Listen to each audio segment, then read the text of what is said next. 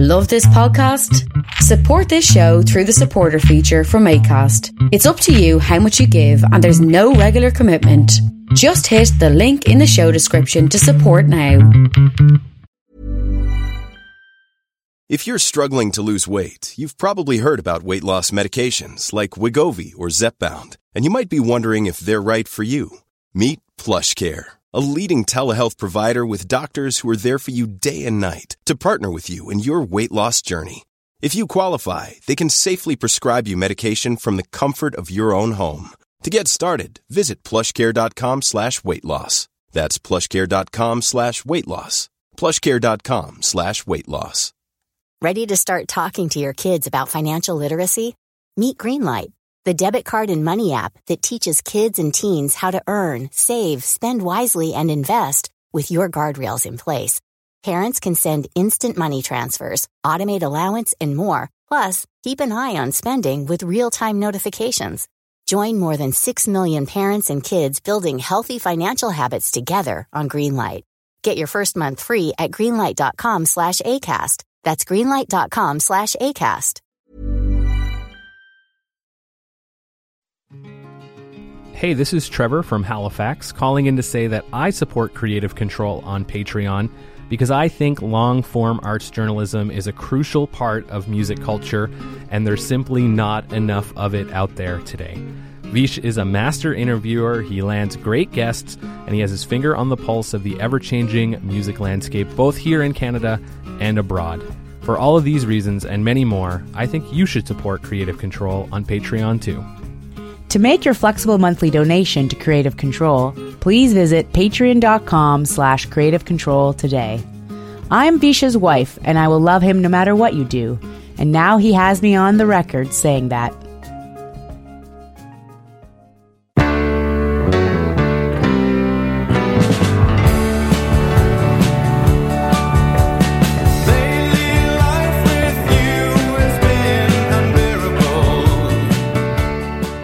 Simone Schmidt is a multi-talented guitar player, lyricist, singer, poet, and artist based in Toronto, Ontario. A driving force in bands like $100 and The Highest Order, Schmidt has made some of their most outspoken and fascinating music under the name Fiverr. Most recently, Schmidt has partnered with Nova Scotia musicians Bianca Palmer, Jeremy Costello, and Nick Dorado to create an ensemble called Fiverr and the Atlantic School of Spontaneous Composition. Their latest release is You Wanted Country, Volume 1, which is out now via You've Changed Records, and prompted Schmidt and I to have a discussion about living in Ontario with the peril of the pandemic, capitalism, and the music biz functioning like a cartel, where their new band came from and where it's going, paying homage to great country songwriters, the future, and much more.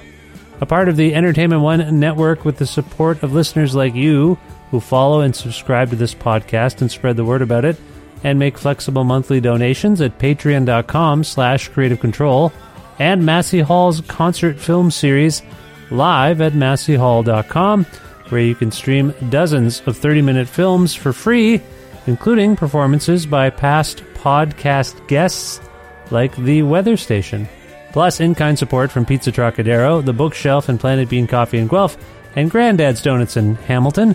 This is the 542nd episode of Creative Control, featuring the brilliant Simone Schmidt, with your host, me, Vish Khanna.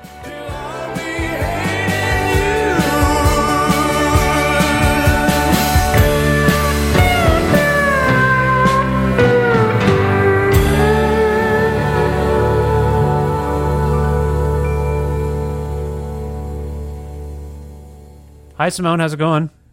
I'm good. How are you? I'm not bad. First of all, as I think I know where in the world you are, but I always ask, where in the world are you? I'm in the city of Toronto. City of Toronto. How are things going as we're speaking at the moment? For you, generally, given, our collective condition here, how are things going for you in Toronto? I'm really fortunate because I rent an apartment for my brother. So I have this immense privilege of having a good relationship with my landlord. Oh, okay. At this moment. Yeah. And so, yeah, I feel secure and safe, but I feel like whenever I go outside, I'm reminded, like I was doing some grocery deliveries on Monday, and I'm reminded that a lot of people don't have homes here.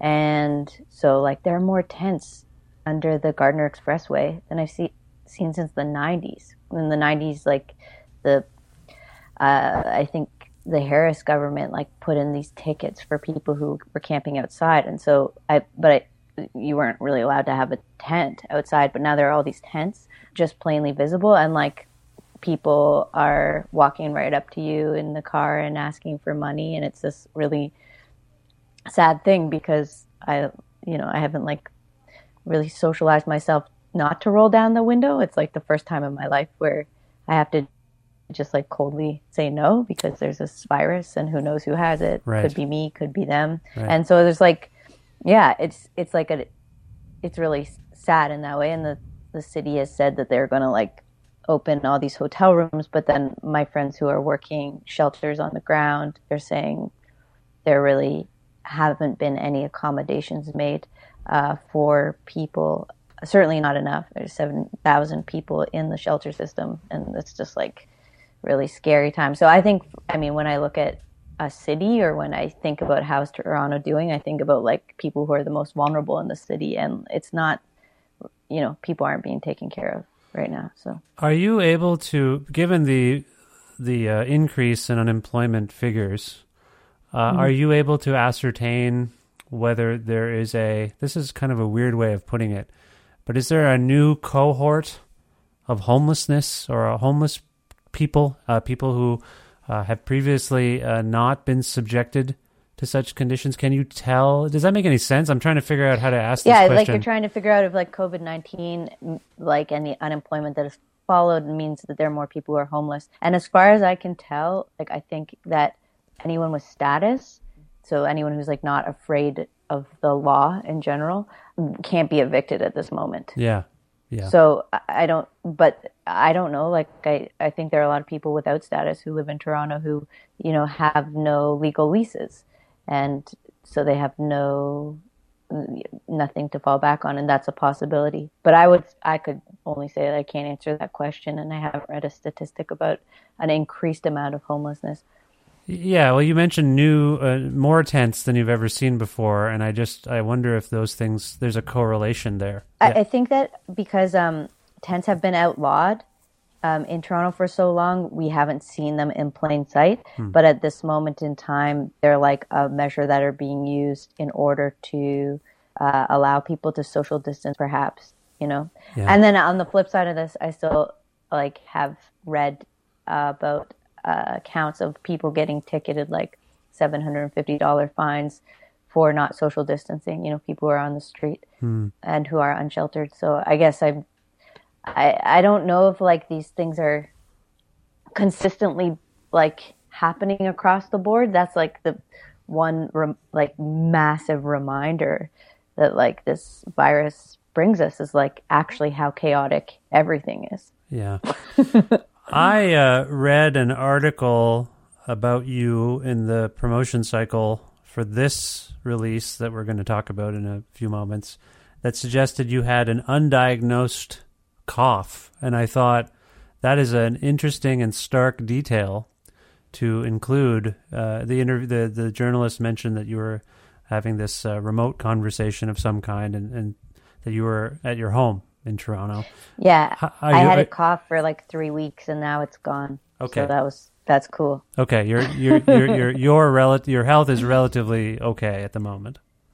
Yeah, it was a weird dry cough. I've never had this kind of cough before, and it came back twice, and it might come back again. But I have no idea what it is, and of course I can't actually go check. There's no testing around COVID, and then you're not supposed to burden your doctor with anything that's not life-threatening at this moment. Right. So as long as you're not okay. So there's a chance you've had it or have it. Really, I guess there's a chance all of us do. But you have exhibited any others? Sorry, I'm not your doctor. This is not meant to be a checkup. Have you had any other symptoms? I'm just curious.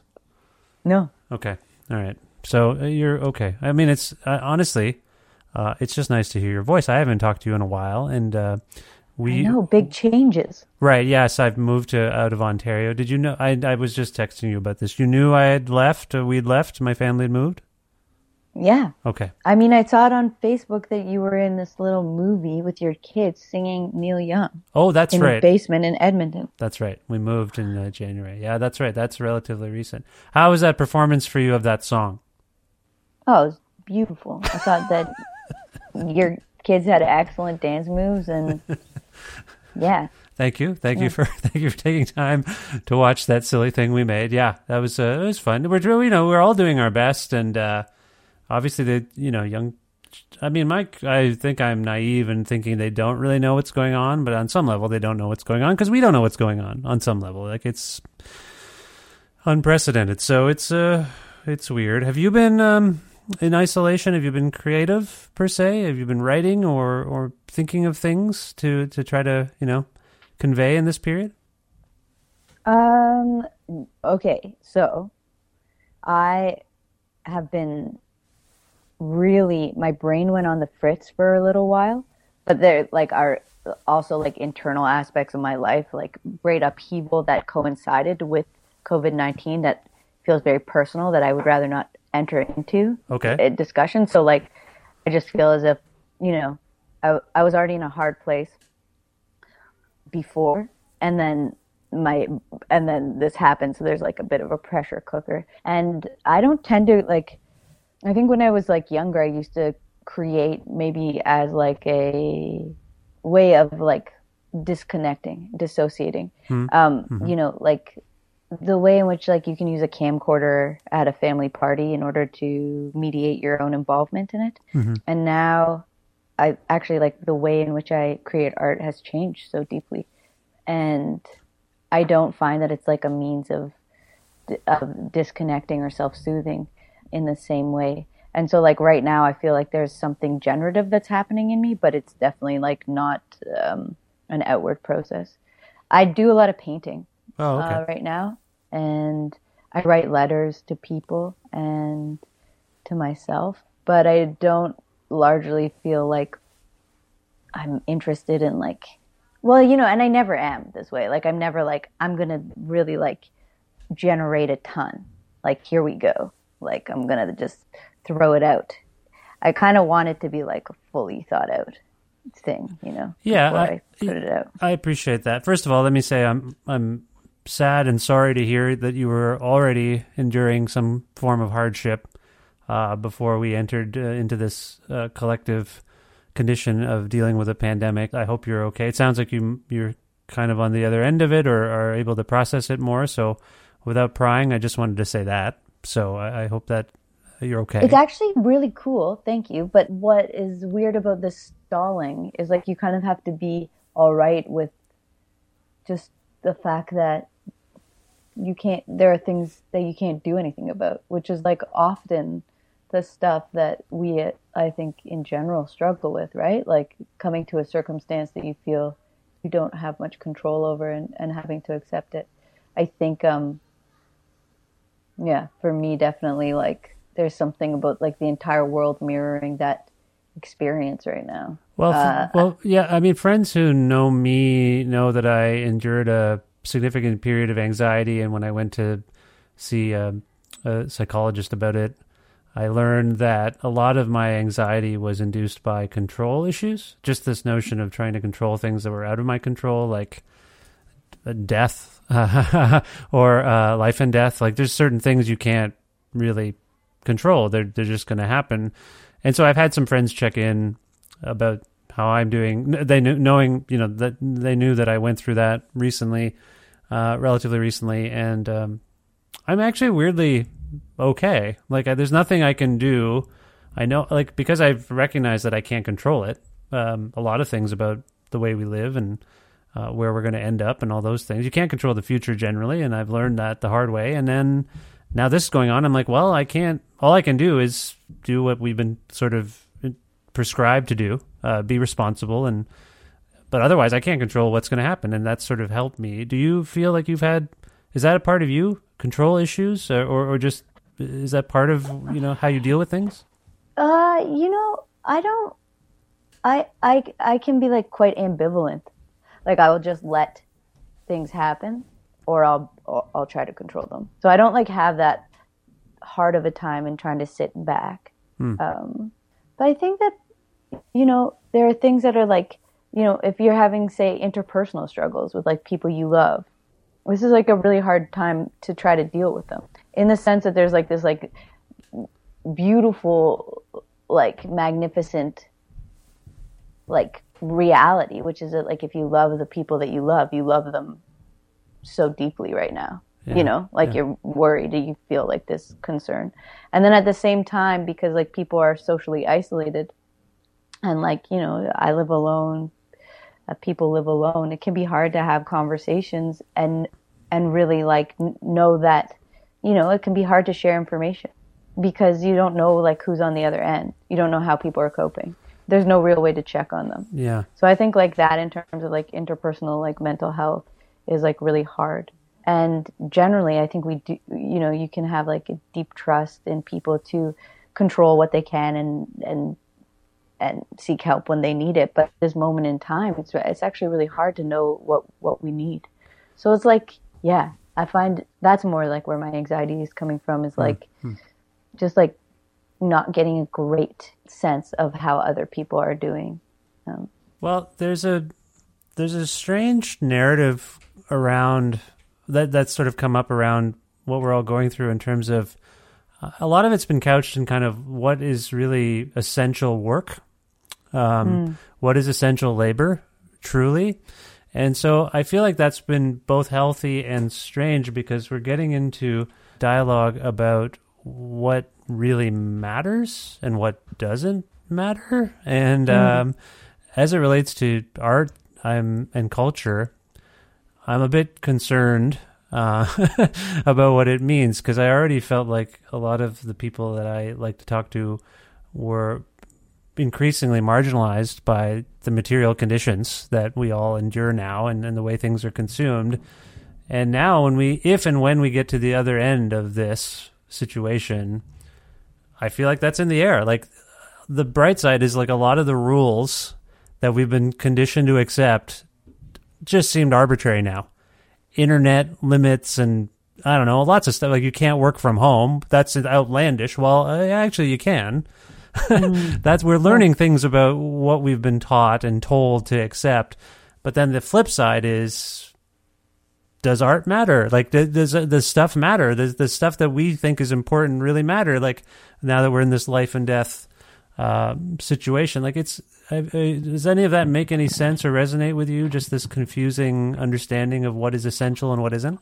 No, I mean, I think like there are a few things that you're saying, and like one is that like there's the arbitrariness of the value assigned within capitalism to like a range of things has been fully exposed, right? Yeah. I mean, I was like a PSW for many years. I'm not doing that work now, but as a personal support worker, making $12 to $18 an hour over the course of 10 years, you know, working overnights where I got paid $75 an hour. Yeah. Like that's essential work. I always knew that it was undervalued. It didn't matter. Yeah. You know, and like to do that job right now would be especially scary. And like you'd be putting yourself at risk, but also be so concerned for like the people for whom you're working, and who often like have different health and like might be immunocompromised.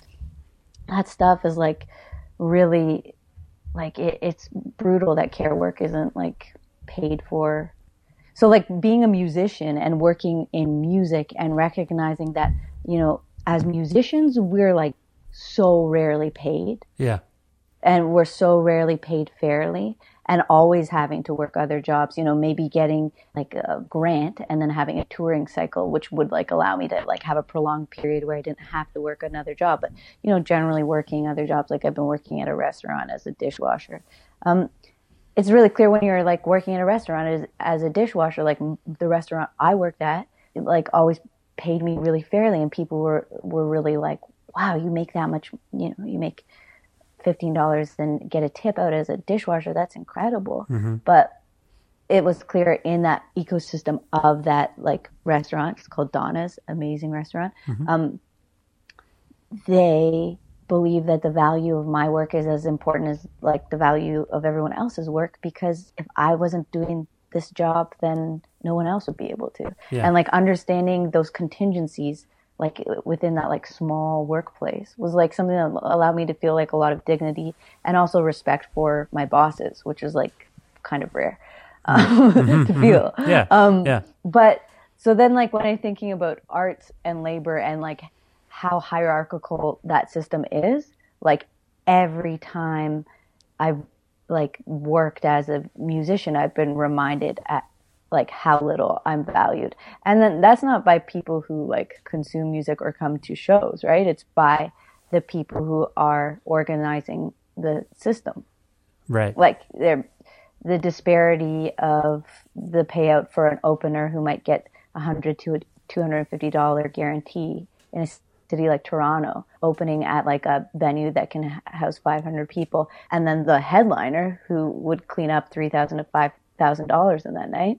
It's like really, really, really brutal. Like that disparity always just showed that there was this hazing that happened. And it wasn't like hazing like at a frat where like you could like move up as you got older. In fact, it just had to do with like whether or not you were working with the right administrators. So if you have good management, if you have people who are booking you, who are part of like a circle of people who determine like who works at festivals and who doesn't. These things are kind of like cartels, really. Cartels? Yeah, because they actually like control like who gets to actually do business. Right. Interesting. And so I've been thinking about the music industry as like this like set of cartels for a long time. And like definitely like the demonetization of our work as like recording artists is interesting. Like in a moment like right now where artists are being asked to like do these make work streaming projects, like Facebook collaborates with like National Arts Center to pay everyone like each person $1,000 for a live stream. Now you think about that and it's like, well, we have these things called records. Like we have recorded music and we all paid a lot of money to make those records. Yeah. We paid for them to be mastered, to sound beautiful. And they contain on them like beautiful ideas. Some of them are live performances. Some of them are manufactured. You pick what music you like, but those records are there as like, you know, like representations of our sound. Like why now am I supposed to try to like hustle to get it like a proper mic so that you can hear me play like my acoustic guitar? And like the thing you like about Joel Plaskett's music, if you like Joel Plaskett's music, I'm not going to comment, but like I saw a bit of his live stream is like not his acoustic guitar playing, right? Like, so like, Is it really that, like, what's the point of this kind of thing? And I can see how in the interim, it's like, we're going to throw you a bit of money. But the reality is that if all of us weren't living week to week or gig to gig, we wouldn't all be really, really afraid for our future in the immediate.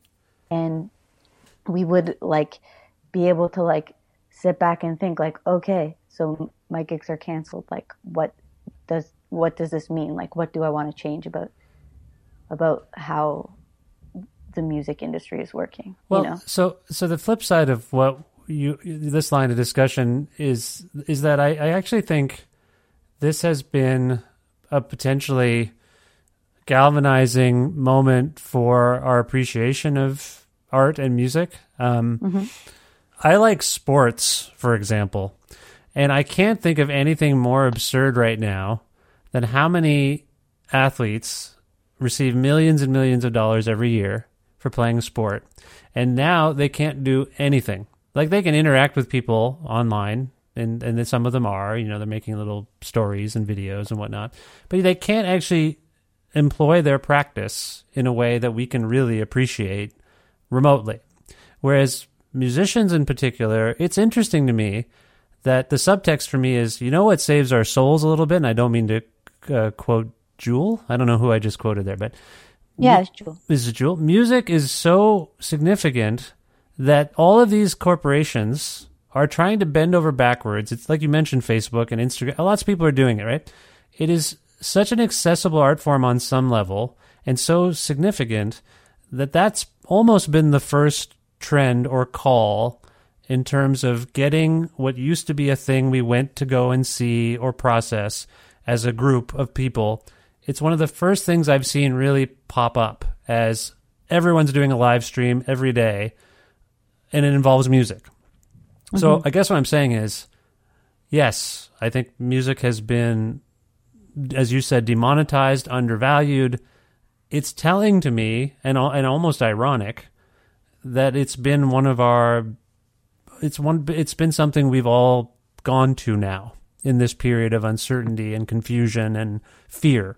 We need music. Does that make any sense? It just seems so. Well, okay, I think that on the most deepest level, music is something that we all have, right? Mm-hmm.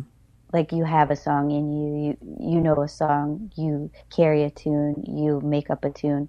And these things, you have whether or not you're getting paid for them. You have, it's an incredible thing that humans have. And so, when we're thinking about, what's essential, I mean, on, this level of not, what's essential in terms of, helps people not get a virus, but, what is something that's essential to us, in ourselves. I think music is one of those things. And one of the things that I always feel is so strange about the quote-unquote music industry is how it removes music from regular people, right? Yeah. Once you have a mass culture, then everyone wants to see, whoever, Billie Eilish or, I don't know, do what they're doing. There's, this one way in which it's, that has a lot more to do with spectacle than it does with music. But actually, a really beautiful live stream that I saw was, a kitchen party that was, one woman in Cape Breton playing the spoons. Oh. And this is, this reminder that, people bring, have music in their lives and use it all the time. Mm-hmm. Regardless of whether or not it's paid for, that's the value of music. Yeah. Music as work is a different thing, and I'm interested in a kind of angle on that, which is that what would happen if we drastically reorganized the economy at this moment in time, rather than looking at sectoral adjustments. Yeah. But we were okay, universal basic services and universal basic income. Everyone's going to get $2,000 to $5,000 a month, whatever you need. Mm-hmm. And, there could still be arts grants, or you could still work to be able to record music or pay for certain things you might, I don't know the ins and outs of it. But people who loved making music would still make music. Right? It seems that that's happening even now, I guess. Yeah. I guess to potentially, I didn't even make this argument earlier, but I will contravene maybe where I was leading us earlier by suggesting that perhaps at the end of all this, certain things like music won't be deemed as essential as we thought they were. Let me flip it now. Let me flip it and say, and everyone kind of reflexing to music as a balm, maybe it's heightening the importance of music in a weird way. But it's heightening the importance of music while maybe making us question how we understand, showing the value of things. Yeah. Which is to say, I think that is happening all around, right? Which is, capitalism hasn't been, helping so many people out, right? Yeah. If capitalism is based on the exploitation of the many for the profit of the few. And when you see, that within our different siloed industries, everyone can name who owns Loblaws, right? The Westons, right? Yeah. Spotify. What is Spotify? I don't know. Yeah, I don't know who owns it. Yeah. I can't remember the name. They come up every once in a while. They talk about it. I don't know. Yeah. I hear what you're saying. Yeah. I guess I'm just saying, there's a point where you have to think, maybe it would be the best thing for music if the industries around it, shifted and collapsed more. Like, yeah. because like as it is, the way in which the hierarchy works tends to reward the people who are paying out the most to the larger administrators and the people who run the cartels.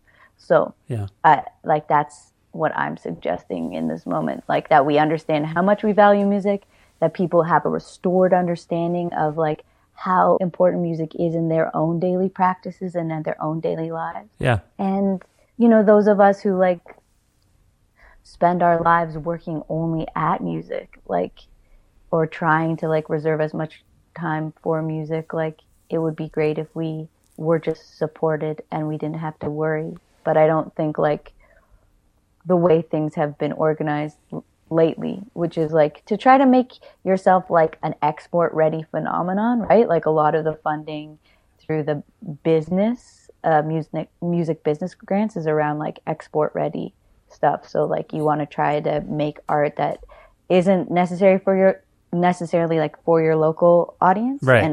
And it's for like an American dominated mass media to like pick up, right? Mm-hmm. And like it's supposed to proliferate around the world in a particular way.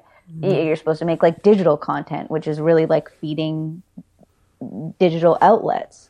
Like, yeah, I just got asked to be on a jury for this music fund, and I'll be frank, I'm a bit confused by some of the criteria, because if you don't have more than 500 followers on each of the prominent social media platforms, I'm meant to disqualify the applicant. And I'm like, what? Like, first of all, I don't know if this will disqualify me from being on the thing, because I haven't expressed this to them. But I mean, that's gross. Like if you don't have, I don't know, that has nothing to do with, I'm not even being asked to judge the artistic merit. I'm just supposed to verify that the thing is real, that the entity that's applying is real, and that they have, that other people have become convinced to follow them. And I find that really odd, and that's been an aspect of all of, you are completely right. Our granting agencies seem, for the most part, I don't want to say this with a broad brush, because I think a couple of them don't do this as much, but there are a few that really want to reward people for being viable. And all viable means is people outside of Canada are going to be interested in what you're doing. But I think like the arts councils are a lot different. Like Canada Council for the Arts is not that way. That's right. I really always appreciate that. So I don't want to like just use this big brush. But I think the Ontario Arts Council, I would argue, is also similar. I've sat on some of those juries, and it doesn't feel that way. Yeah. I think like most of the arts councils there's a big difference between music business, right? Yeah. And arts funding. Mm-hmm. So music business development, which is like Factor, right? And that's where a lot of the money comes from for artists. So when you see that, the thing is that we don't all operate in these distinct markets. Like we all operate in the same market. So while I might be like able to get, you know, I'll be totally transparent. I am not in a place of precarity at this moment because I applied to write a weird research-based project around like the mine that my grandfather came to work in when he immigrated to Canada. You know, I got a chunk of money for that, and so in this moment I got it from the Canada Council for the Arts. I'm so grateful because I don't have to worry. But I can't get Factor to fund a lot of like anything, and there are people who have the reverse situation. The funny part is that we're often all playing the same venues, right? It's really interesting. But that's like a question about like what is music and what's it for and who's using it for what. And you know who's got an amazing live stream everyone should check out is Jonathan Adjemian. Oh, nice. Who's like a piano player, and he plays, I don't think anyone's paying him at all. He plays most days early at 9 a.m. and it's Eastern Standard Time, and it's really beautiful. And I don't know, like it's weird. It's so weird having a muse, isn't it? Like people are like, why do you do the things? People like will probably ask Jonathan. Like you're saying it in awe of him, but I feel like there's a slight questioning when you say he's not getting paid. He's just doing it. I do this thing that I do, and I don't get a lot of remuneration for it. You do what you do, and there's not, you mentioned having to work other jobs to support yourself and essentially your muse. Like, it's weird. Anyway, this is a bigger psychological question, and I end up having these kinds of conversations about motivations But people who only do things for money, like, run the world, and that's actually just the scary part. But I guess what I'm potentially saying is that we've painted ourselves in a corner by providing, like, okay, so this show that you're on will go to Apple, it'll go to Google, it'll go to Stitcher, it'll go to all of the things, YouTube, and I'm just giving them content.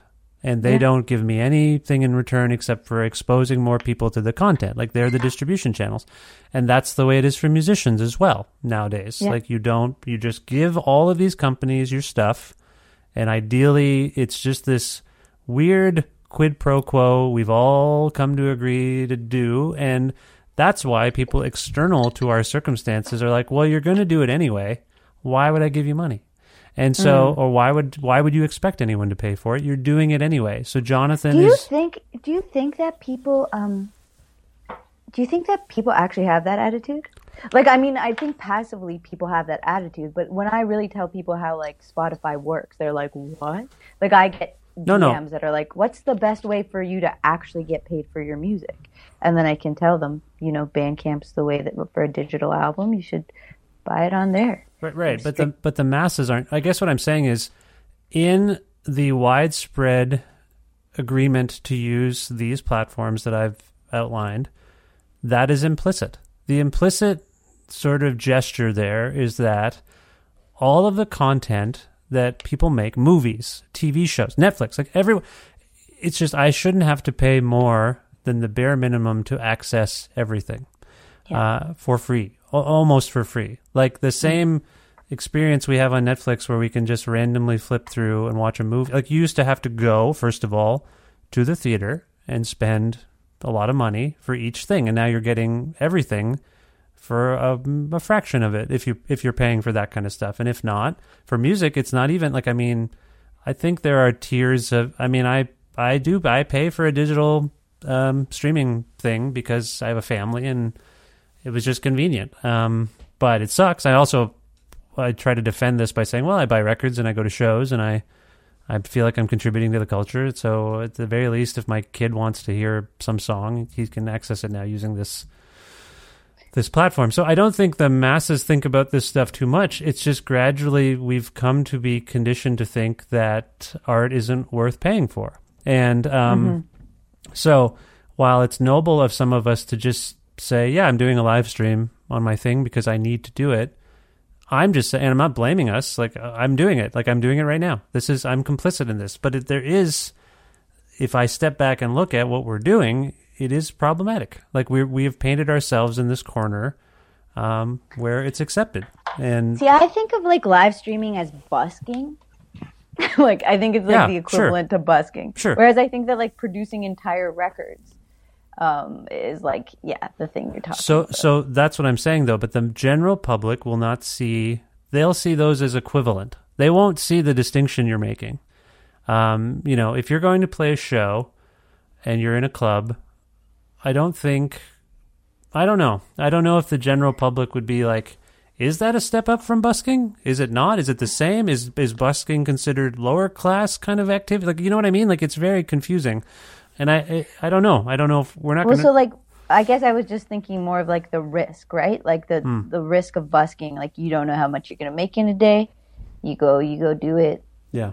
You don't know who your audience is going to be. There's this, like, amount of, like, there's a way in which is spontaneous and unsheltered. Whereas, like, a gig, you know what your guarantee is. The hilarious part is that, like right now, those 1,000, like, my friend Nick was making this point yesterday. Nick, who plays in the Atlantic School of Spontaneous Composition, Nick Dorado, who just actually, I'm just going to say this, put out a beautiful piano recording that anyone could buy on Bandcamp.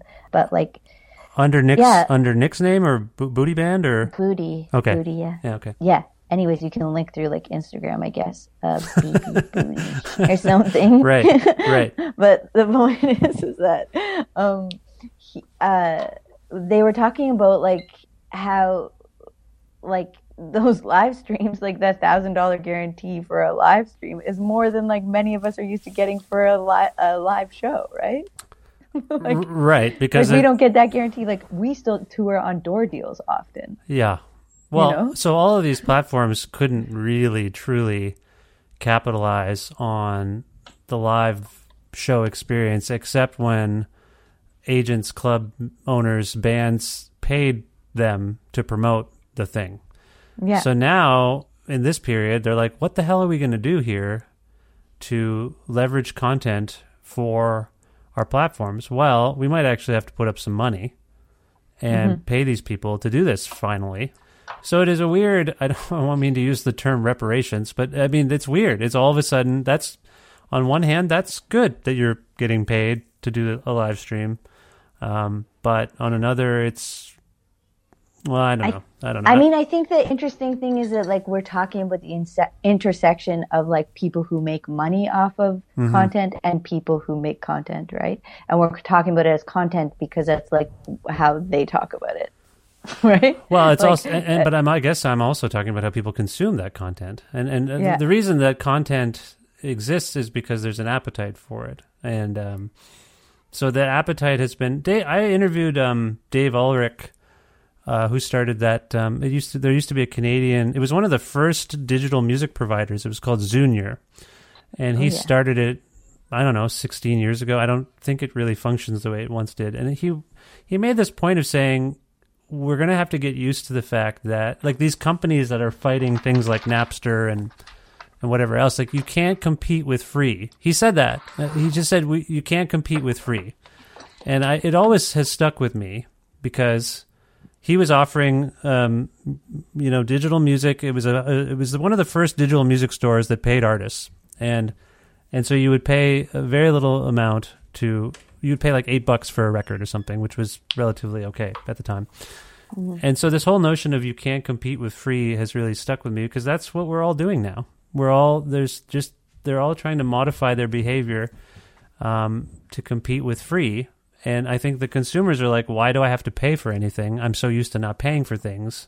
Mm-hmm. Anyway, this was a longer spiel about this stuff than I expected, but that's at the same time, I've learned things from you. Was this useful in any way? I would love like a more organized conversation about this with like everybody. Yeah. You know, in the sense that I think it's actually like the issue, right? For anyone who's working in media, it's like been the issue for a long time. Yeah. And a gig worker is a gig worker. Well, I mean, this has been an equalizer. Like everything is like, for example, I write for Exclaim magazine. For the first time in its history, they did not publish a print issue for April 2020. That's significant. And I know that's for all musicians on some level. That's in Canada. That is a significant cog in the wheel. And if it's one of the last standing music publications in the country. In fact, it is the only one, really. Weeklies are all gone. Everything's gone. So anyway, okay. If you want to have that talk and you want me involved, just let me know. I will participate in that. I appreciate your insights on these issues. We are meant to be talking about Fiverr and the Atlantic School of Spontaneous Composition. And the new release is You Wanted Country Volume 1. It's wonderful.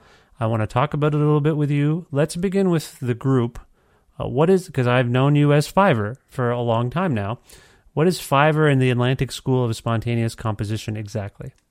It's just like me, and then the Atlantic School of Spontaneous Composition is Jeremy Costello, who has a project called Special Costello. Wondrous project. Man.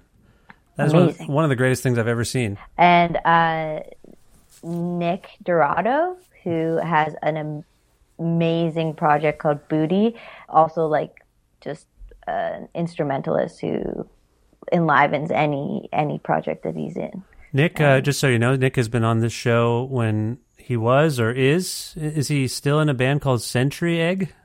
I don't know if Century Egg is still active, although I think they might have a recording in the can, but Nick's in Aquaculture with Jeremy. Yes, exactly, yeah.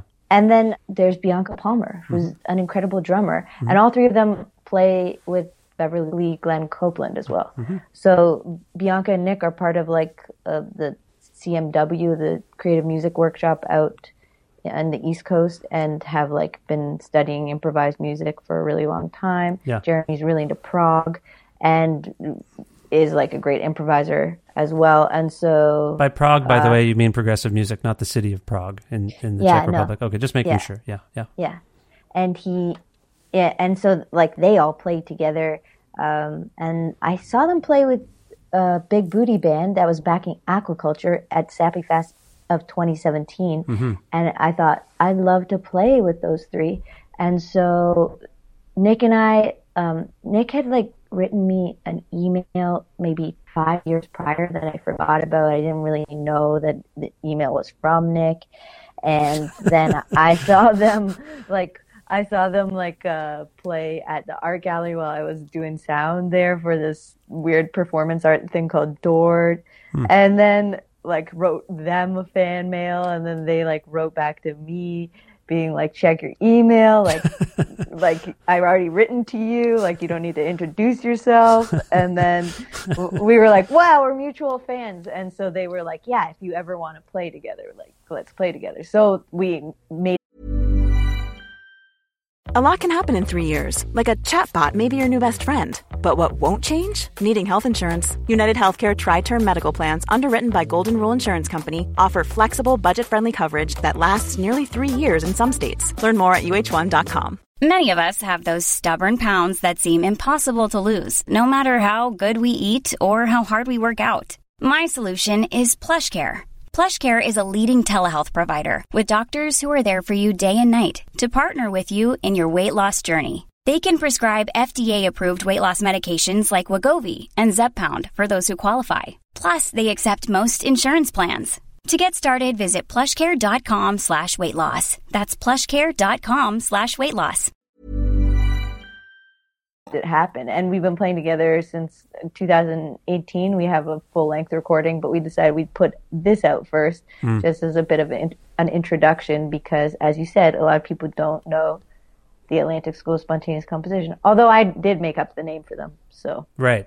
Yeah. So some of this background is available for people on YouTube in the Top of a Song documentary series that I hope we can talk about at some point, which is very entertaining. But thank you for that sort of background. So the release is You Wanted Country Volume 1. As far as I can tell, it has one original song. Well, I guess does it technically have two original songs? There's a song you do with a bonus track with The Highest Order, your band, your other band, backing you up. That's also an original, right? Yeah. Show Me the Mark is the name of that song. Okay. Yeah. But the kind of spine of I consider the spine of this EP a song called "It Is What It Is." Is that a fair assessment? Yeah, I mean that's the original that I had written, and then we arranged, and we made a radio edit and a regular life edit, and the regular life edit maybe showcases our improvisational tendencies at the end in a pretty drawn out way. Yeah, no, it is great. And so the other songs are Train Leaves Here This Morning, which was originally written by Gene Clark, It Won't Be Long and I'll Be Hating You, which was originally written by Johnny Paycheck, and then Why Do I Have to Choose, which is a Willie Nelson song. And then, like I said, the song with The Highest Order. So it is one or two originals, and then kind of a tribute, and it's called You Wanted Country? ? Inflection goes up at the end. What does this mean as a whole, then? What is this release to you exactly? Okay, so I'm going to tell you that the reason why Show Me the Mark was on there is because we were supposed to... I made that recording. I hired The Highest Order to play with me on it. It was for a movie soundtrack called Circle of Steel. And Circle of Steel was like going to do a big Toronto premiere. So I just like had thrown it on the recording. also because it was supposed to make us eligible for funding, which then we were actually rejected for. So okay, don't have to get into that. But the point is that it was just like a way of getting it up there. I really think of like the piece to be like the 3 covers and It Is What It Is. Okay. And It Is What It Is. Like, you know, if you got like a physical copy of it, that's what would be on it, just so you know. Okay, right. Oh, the bonus track is not on it, on the physical version. Yeah. Okay, got it. But I mean, we haven't made the physical version yet, just to avoid confusion. But it won't. Yeah, the bonus track won't be on it. Okay. Okay. But so the point is, yeah. That's what it is. That's what it is. Okay. I want to ask you a little bit about each of the songs if we have the time to do that. And so I want to begin with It Is What It Is, which has, I think, one of the funniest opening lines. And forgive me if me finding it funny is wrong in any way, but raindrops on my window look like raindrops is the opening line, and it makes me smile or laugh every time I hear it. Is that to you is that meant to be a funny line? Yeah, I mean, yeah. Simone, I think you're very funny. I think we've gone through our history before. I've known you. When did we meet? Like 2003 or something like that. Yeah. In Guelph. So we talked about this on the last time maybe you were on. But anyway, I've always thought you were very funny. But your music is I think viewed seriously. But I know you're very funny. So raindrops on my window look like raindrops, and the delivery is so deadpan. It's like a Bill Callahan type joke where you're like, was that a joke? What was that? That seemed like sincere at the same time, but you would agree it's something of a comical line. Yeah. Okay. Yeah. Okay.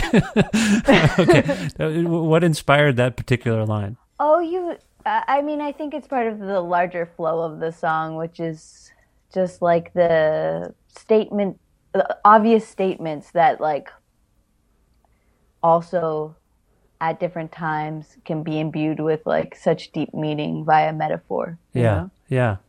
Well, I mean, sort of conversely, there's another very striking line or couplet, I suppose, on this song. There's a verse that ends with, "And it seemed to me that nobody is free, but the few allowed to choose had better pick a good cage." That's fantastic. That's another one where I'm like, holy Lord, that's a good line. Can you talk about maybe what the significance of that one might be? Well, I think that's kind of the line that culminates the song. And I was thinking a lot about how there's this metaphor that's often used about like chains or like being in prison, right? Mm-hmm. Like people feeling enslaved or people feeling like they are imprisoned when in fact they're not, right? Like there are all different kinds of freedom, mm-hmm. But like if you're not incarcerated, you're not incarcerated. If you're not enslaved, you're not enslaved. And should we still be using these realities as metaphors? I don't really think we should. And so I was thinking about like the culture that I'm from, which is like, you know, white settler culture mm-hmm. in Canada, and people really feeling like nihilistic, often saying like there are no choices that we can make within capitalism that are ethical, so who cares? Yeah. You know, using really acute political analysis to prove once and once again that there's nothing that we can do. I see that as like a real current in the culture that I'm in, and it was something that really, really always bothered me. And so I kind of wanted to just like get at that attitude in a way, which is like, you know, part of the general idea of the song is that it is what it is, which is a platitude that's thrown out by people who just want to say like, accept your lot. Yeah. It is what it is. Yeah. Let's not get too deep into it. And it's not, right? And it isn't. And trying to really like just throw over these attitudes and be like, there's a way to accept things while also trying to resist them. Does this feel particularly prescient or contemporary given the kind of self-isolation that we're going through and the kind of privileged whining I've been seeing about it, because people are like, I can't do anything. Well, yeah, you can. You can do a lot more than a lot of people still. That's how I've kind of been viewing things. Yeah. I mean, I think that I don't want to be too hard on people, because I think that there are a range of things that are happening internally that like people are faced with a pressure cooker. So absolutely. This is very stressful for everyone. I'm not trying to downplay that. I'm just saying.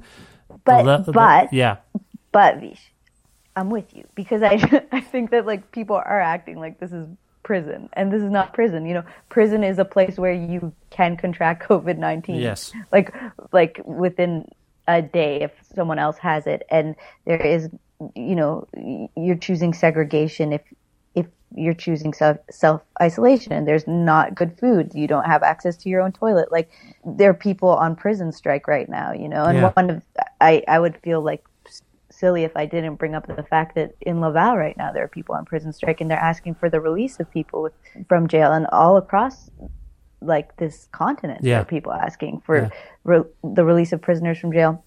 And so like, yeah, I mean, I think also it's like this time where like many of the freedoms that we're used to have been removed, but that it's really important then to consider, like, you know, with the absence of freedom, those of us who get to choose where we live, who we stay with, these things, like, you know, we have to choose well. We have to choose with our hearts, and we have to try to be, considerate. Yeah. Well, that's well said, and I appreciate that. Okay, I want to move on to the next song on the EP. It's Train Leaves Here This Morning. As I mentioned, or maybe I didn't specify, this is a Gene Clark song, right? Yeah. And what was it about this song that struck you as... I mean, you love Gene Clark. I understand that. Yeah, I mean, I just always love that tune. Part of the process of making this record was showing Nick, Jeremy, and Bianca the tradition that I love so much, because, like, they would show me like Herbie Hancock or Stevie Wonder, music I hadn't like paid all that much attention to in my life. Duke Ellington, I've learned so much about music through working with them, and then I'm coming from a tradition that I like deeply know. I could pull out any of the song, you know, a Gene Clark song and just sing it. It's so in me, and I just played it for them, and they really enjoyed that one. Okay. I always like it because it's just like a great hook of just like this idea of like, there's a train leaves here this morning, I don't know what I might be on, is like, it's a double is that a double entendre? I think so. I think so. And then it's like, you know, it's also just like got that oblique way of Gene Clark telling a story where the action's a little withheld and it's more observational, and I've always loved that about his writing. But the melody, of course, is so beautiful. It's a beautiful melody, and it's really haunting, this performance of it. You all did a really wonderful job. Thanks. Yeah. Okay, then I really like Bianca's playing on it. It's pretty amazing brushwork, I think. I believe Bianca is kind of downplays her opening fill. Is that fair to say? Her fill, she's just like got this amazing lyricism to her playing. Yes. I find, and so it's like you can hear it. She's always acting out the character in the song and acting out the lyrics with her drumming, and that comes across quite clearly with that opening fill for sure. Yeah, and the solo. Wonderful spirit to Bianca. Generally, anytime I've interacted with Bianca, I'm like, this person seems kind of like a character, and I I like it. I like it a lot. And you tend to be drawn to fellow characters, I would say. When I think of some of your collab, like Simone TB is someone you've worked with a lot, kind of a character in her own way. Just like, I will always remember Simone TB in the masses of humanity. Some of the people you work with, like Simone TB, Bianca, they stand out. That's all I'll say. They seem like interesting people. Incredible people. Incredible people. So the next song, I alluded to something about Bianca there that I learned in this wonderful new documentary series that is on the YouTube there, on the Fiverr YouTube. The series is called Atop of a Song, and I believe the Train Leaves Here This Morning, and also the next song, It Won't Be Long and I'll Be Hating You, are profiled in Atop of a Song. So I want to get into Atop of a Song in a moment, but first of all, It Won't Be Long and I'll Be Hating You is a Johnny Paycheck song. In this case, I've never heard this before on a Fiverr record to my memory. I mean, other people have sung with you. Lead vocal, Jeremy Costello, right? Yeah. Now, what brought that? That seemed, I was like, well, that is really out of left field. Why was that decision made, first of all? Jeremy is one of the most amazing singers in the entire world. And why would you ever get him into a studio and not make him sing lead? Right. Well, except that it's a Fiverr record. That's all. I appreciate what you're saying. I've witnessed Jeremy. I've heard Jeremy's voice. I've thought the same things as you. I've seen Jeremy and Nick perform together as Special Costello, and I was just like, why isn't everyone talking about this? I've thought that before. I'll say that right now. But my point here is, this is a Fiverr record. Does this mark a sea change in how Fiverr operates? That you might have guest vocalists, so to speak. Well, I mean, Max Heinemann sang a song on the last record. The Audible. Did he? Oh, yes, yeah. That's correct. You're right. Yeah. You're right. Yeah. Okay. I write songs for people, so it's cool when other people sing them. In this instance of doing this like work around covers, it just like was a tune that Jeremy picked and that we all loved playing so much, and it's a collaborative project. The other thing that's weird. For so long, I've been playing guitar, and no one ever asked me about that. And I play all the guitar on this record, so I'm playing the guitar during that song. What do you mean? No one's asked you about your guitar playing? Yeah, in my life, no one asked me about my guitar playing, and it's fine because I often play rhythm guitar, but I also do rip leads.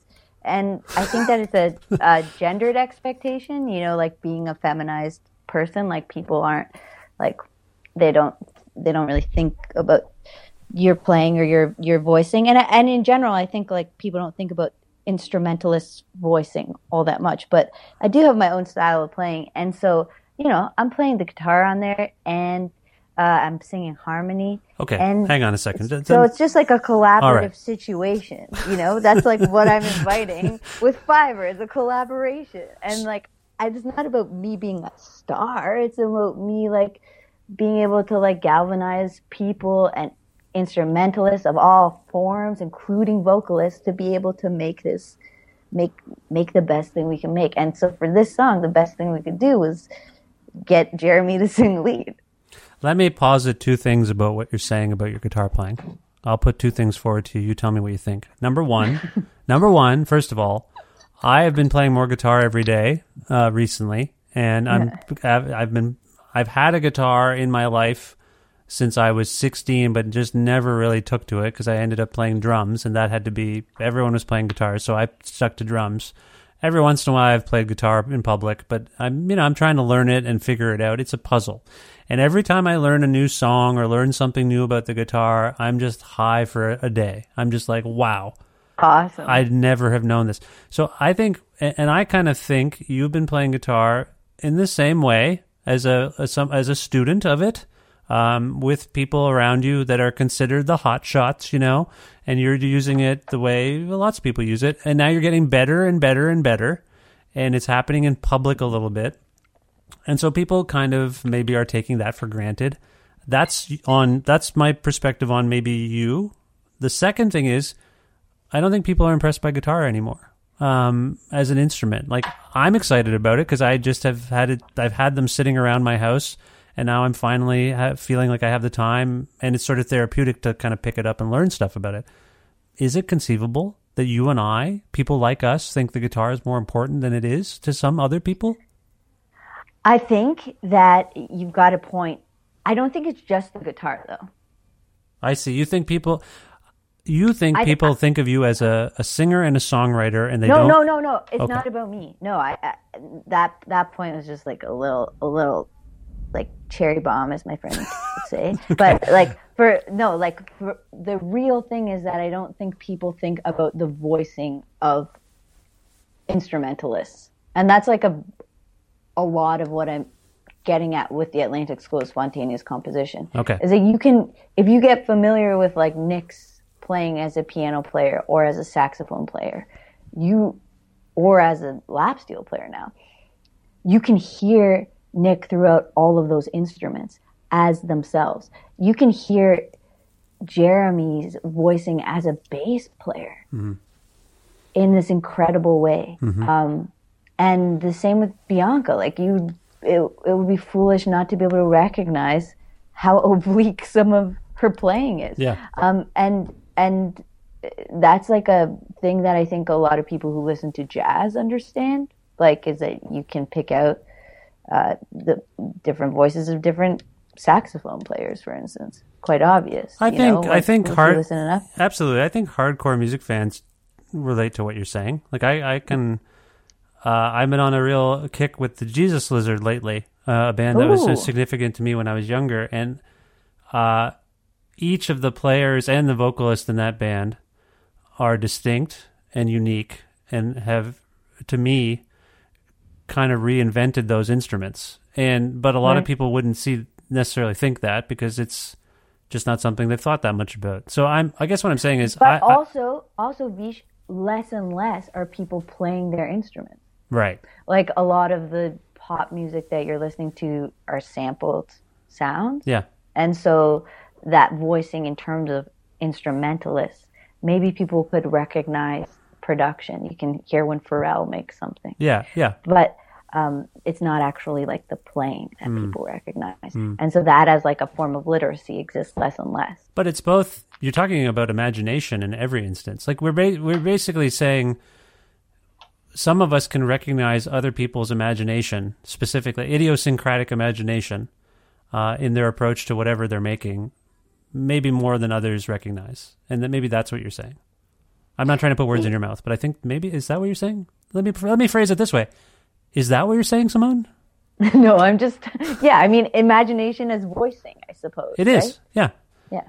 We all have these pianos, and like they're thousands of years old. Some of these instruments have been around forever, and then every new person who plays it, they may not realize it, but that's their personality. Like the same, you can get on Ray Charles's piano if you have access to it, and you're going to play piano in a way that he never played it in. It's his piano, but you're Nick Dorado, so you're going to play it the way Nick Dorado plays it, and then it becomes kind of your piano. It becomes Nick's piano. You know what I mean? Yeah. Okay. Yeah. All right. I feel like we're on the same page, and just we flipped around the book a little bit. That's all that happened there. Now, I have been alluding to this many times. A top of a song is a new favorite thing of mine on the internet. What is a top of a song? Top of the song is like within the tradition of like VH1 specials, like Behind the Music. It's like a deep dive into a range of facts about the songs that we covered. And, it's a little production that was made. It's in 3 parts. It had a purpose of trying to focus in a bit on both the useless information that interviewers kind of ask musicians about our practices and our records, and also try to give information about songwriters and about songs, and focus in on the song, because to me, country music is so much a tradition of songs, and I wanted to talk about writers because I think that writers get short shrift often, and there's more and less information about writers depending on who they are, but I did just want to kind of focus in on why we made the choices we made and their resonance. Well, okay, that is a very sincere answer about what a top of a song is. What about the kind of production aesthetic of this series? You mentioned VH1. It almost seems like a satire of those kinds of things, but it has this sincere and factual element. Can you talk a little bit about the approach to the look of these things, the sound of these things, the voiceovers? Where did all that come from?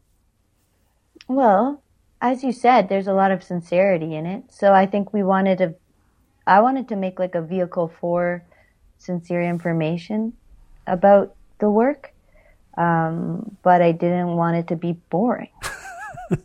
So I made something that I thought was funny within the tradition of music media, because music media is particular and it is more or less entertaining. I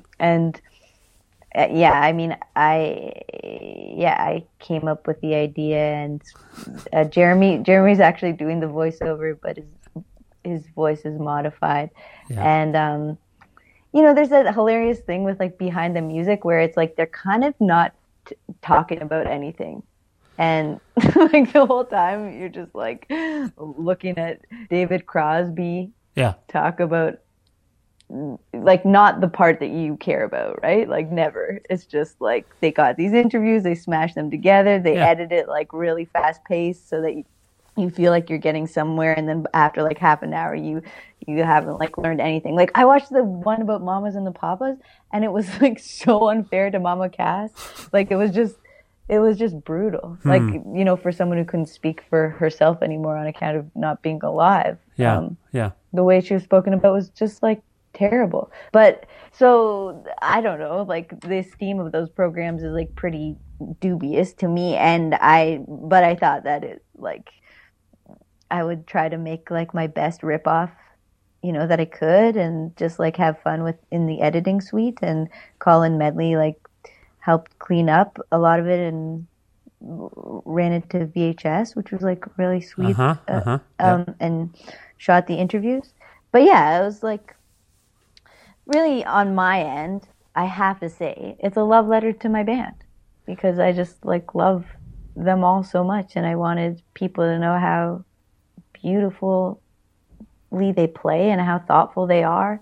And I wanted to give a bit of a sense of their personalities, because I think that you can really also hear it in the playing, and it would be nice for people to experience that resonance. Well, no, as I say, I find it deeply compelling and entertaining. One of your big gets in the series is the music critic Rodgert Freck. How exactly did you land Rodgert?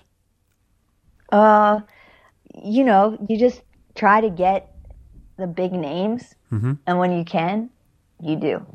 I mean, I was surprised because he's he kind of keeps to himself. So I was really amazed. But I encourage everyone to go on YouTube.com and look for a top of a song. Go to the Fiverr page and find it, because you'll learn a lot, and very, very fascinating. Okay, and I guess in a sense, because we've already talked about the versions of It Is What It Is, the final song I want to ask you about is a Willie Nelson song called Why Do I Have to Choose? Well, what do you want to say about that? Well, that's like a song that I always thought the production of was like really particular. Like it's that 80s Willie Nelson production that's got some, I don't know, synth going on that feels a little underexplored in a way. But I love the tune. This is from, sorry to interject, this is from Willie Nelson's 1983 album Take It to the Limit, right? Yeah. Right. So the 80s were weird. The 80s were weird to almost everyone from the 60s and 70s. I don't know what was going on there. And the truth is like around the production stuff, it's compelling because you've got like this classic songwriter like Willie Nelson who can always take like the simplest idiom and like extend it to like the depth of its truth, and like I think of like Willie Nelson as so deeply loving, the Absolutely. characters that he's singing from. And so there's something about like this classic trope of like the cheating song, which tends to be like about the sneakiness or the duplicity of cheating. And that's like what's in country. And like, in fact, like it investigates the shame of loving more than one person at the same time. Yeah. And I wanted to, I don't think those songs often serve people who aren't cheating, like when, but they can make people who aren't cheating feel like they're cheating. And what is it to like love more than one person at the same time, or to, feel like love for more than one person at the same time. I've always thought like that song like investigates this like line where like, why do I have to choose? See everybody lose, walk around and sing the blues, darling, I refuse. It's like this radical honesty about that is actually quite a beautiful thing to love two people at once, and that it doesn't necessarily have to be like condemned. And I just like love that about that tune. So I wanted to cover it, and I wanted to sing it as a duet with Jeremy because it seemed like really possible for us to do. We learned it together in a trailer at Scotch Village, where Jeremy lives part of the year out in Nova Scotia. And I think that day we were supposed to work as a band to arrange the tune, but then like Nick had gone in this hot tub the night before in Fredericton of that was like full of gray water. Like I watched them walk into a hot tub that was full of water that was gray and sit in it for like 5 minutes. And I was like, is that hot tub even hot? And they were like, nope. And I was like, well, get out of it. And then like the next day we got to go to where we were working and they were so sick. So then me and Jared just like learned this as a duet and like put the work in on our vocals and it's so simple for us to sing together. So I was really pleased to be able to share that, you know. Well, it's lovely. I mean, the whole thing's great. I appreciate it very much. Is there anything more you want to say about You Wanted Country Volume 1? I was going to ask you what the future holds for the series, but is there anything else you want to touch upon before we move on? No, I really...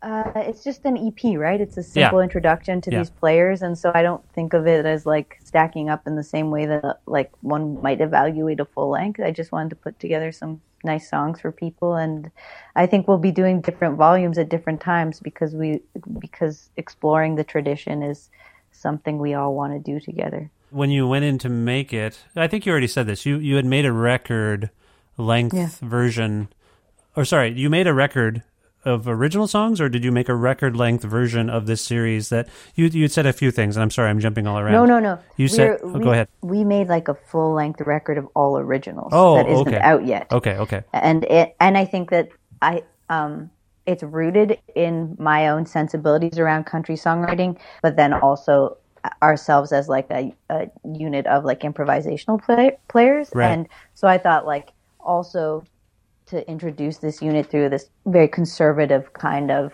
approach to song will allow people to maybe understand and read more into it. It will give like a sonic context to a very different thing that we end up doing on the full length, which should be out within the year. Okay. I wonder, I'm just speculating here, and you don't have to speak to this if you don't want to, but you said that you hadn't yet created physical copies of this EP. Does it stand to reason that when the rest of the volumes are released, then maybe then you'll put out like a full-length version of them? Is that...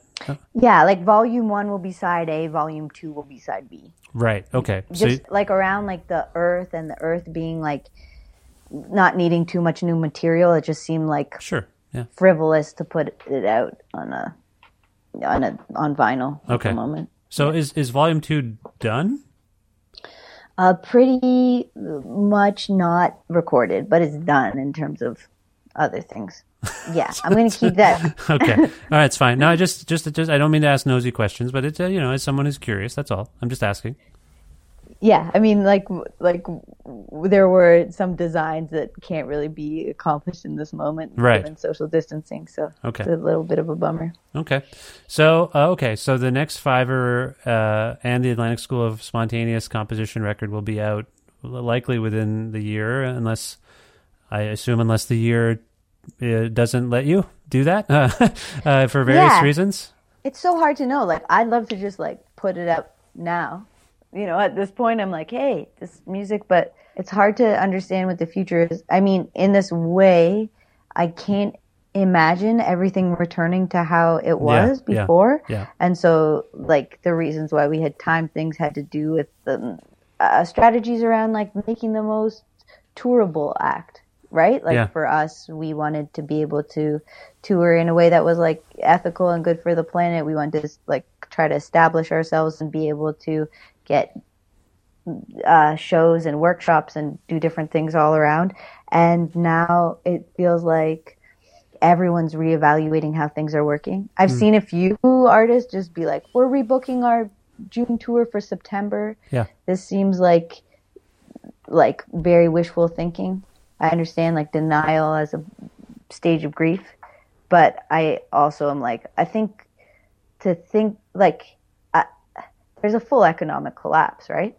I think some people are saying things, expecting things to go back to normal, and they need to assuage insurance companies and whoever else might be like, hey, you canceled your tour you got to reschedule. Like, I mean, it's weird. And festivals, some festivals haven't yet announced their, as we're speaking anyway, some music festivals in the summer have not. They're just like, we'll see what happens. But I think they actually fully know they're not going this year. Yeah, it's hard because like I understand like a kind of optimism or trying to project like that it could be normal, but I think what it's not really contending with is really not the just the virus, but the fact that so many of the venues that we know probably won't be able to stay open, yes. right?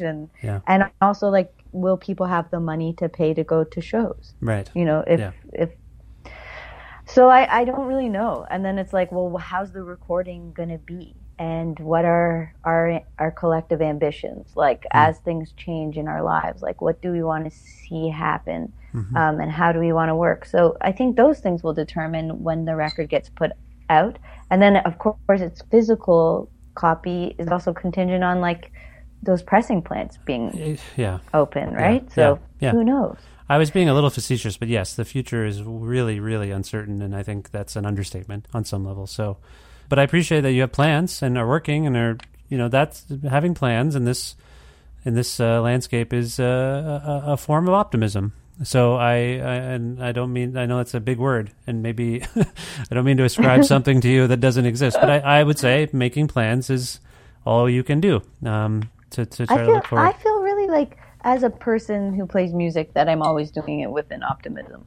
Yeah. I can't see it as like an act that isn't optimistic. So, you know, in that sense, that's that. But like the other thing is that I'm also ready for everything to change. Yeah. And like, I think what I would love to see is like, you know, and I might actually be like, I'm working on like doing a little survey for people.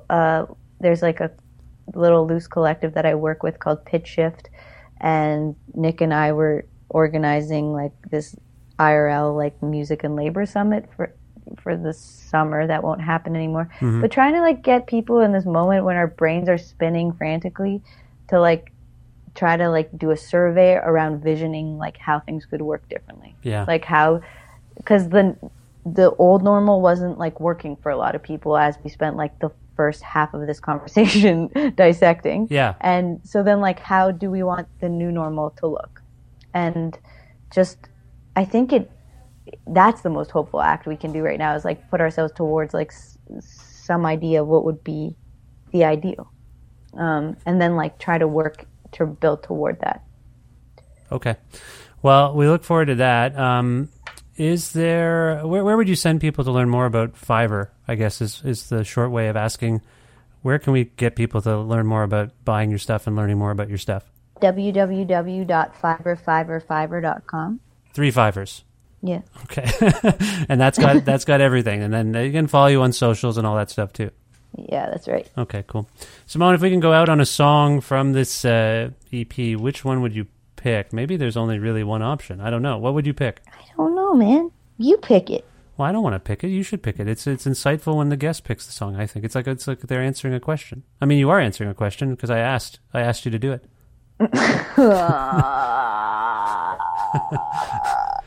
Well, maybe go ahead. Yeah, you say it. What were you going to say? Oh, man. Come on, don't do this to me. I want to... No, let's go with It Is What It Is. What do you think? Do it. I think we should. Okay, let's go with the radio edit? Regular life edit. Regular life edit. Okay, so this is a different take. Okay, this is It Is What It Is, regular life edit by Fiverr and the Atlantic School of Spontaneous Composition from their new release, You Wanted Country Volume 1. Simone, thank you so much for being on the show, and I wish you the best luck with everything going forward. Thanks, Vish. You too. Raindrops on the window look like raindrops. The stairs are just a ways down low. She is just a woman in the movies. It is what it is, and that's all. There's only one way of deciding. Apples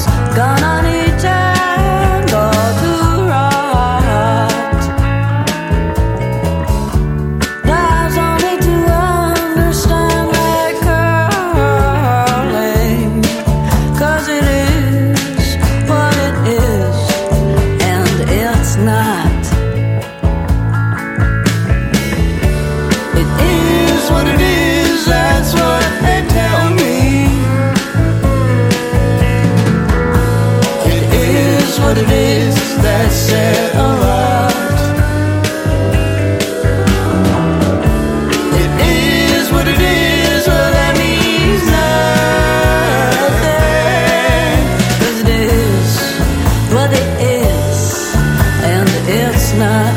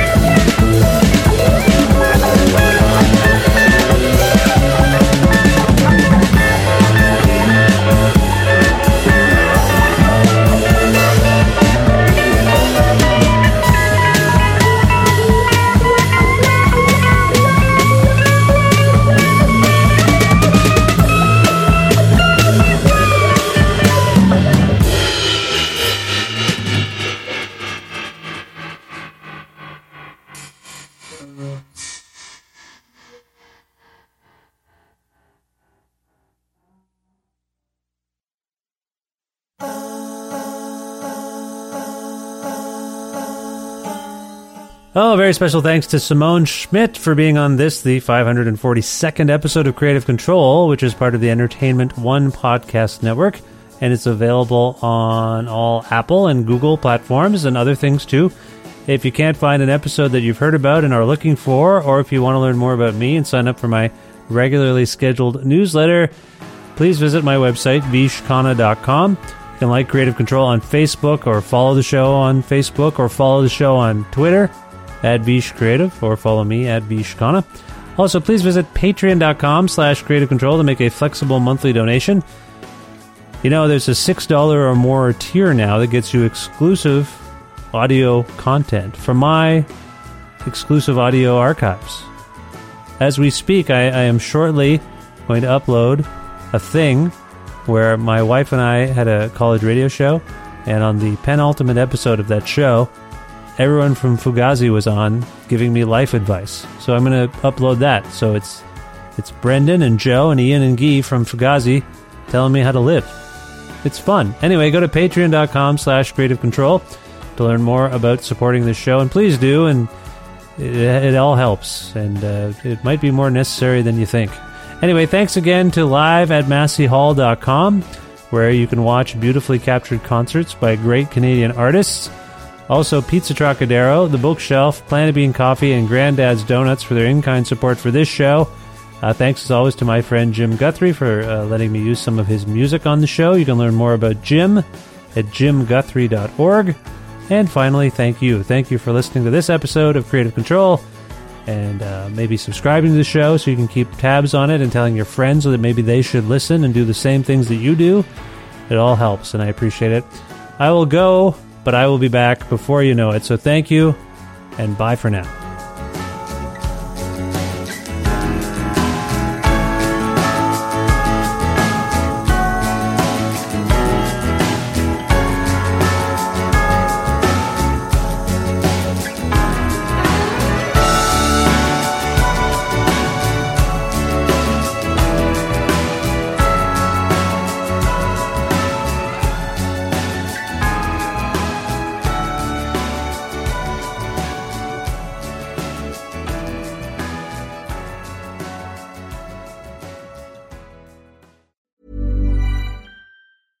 Imagine the softest sheets you've ever felt. Now imagine them getting even softer over time. That's what you'll feel with Boll & Branch's organic cotton sheets. In a recent customer survey, 96% replied that Boll & Branch sheets get softer with every wash. Start getting your best night's sleep in these sheets that get softer and softer for years to come. Try their sheets with a 30-night guarantee. Plus, get 15% off your first order at bollandbranch.com. Code BUTTERY. Exclusions apply. See site for details.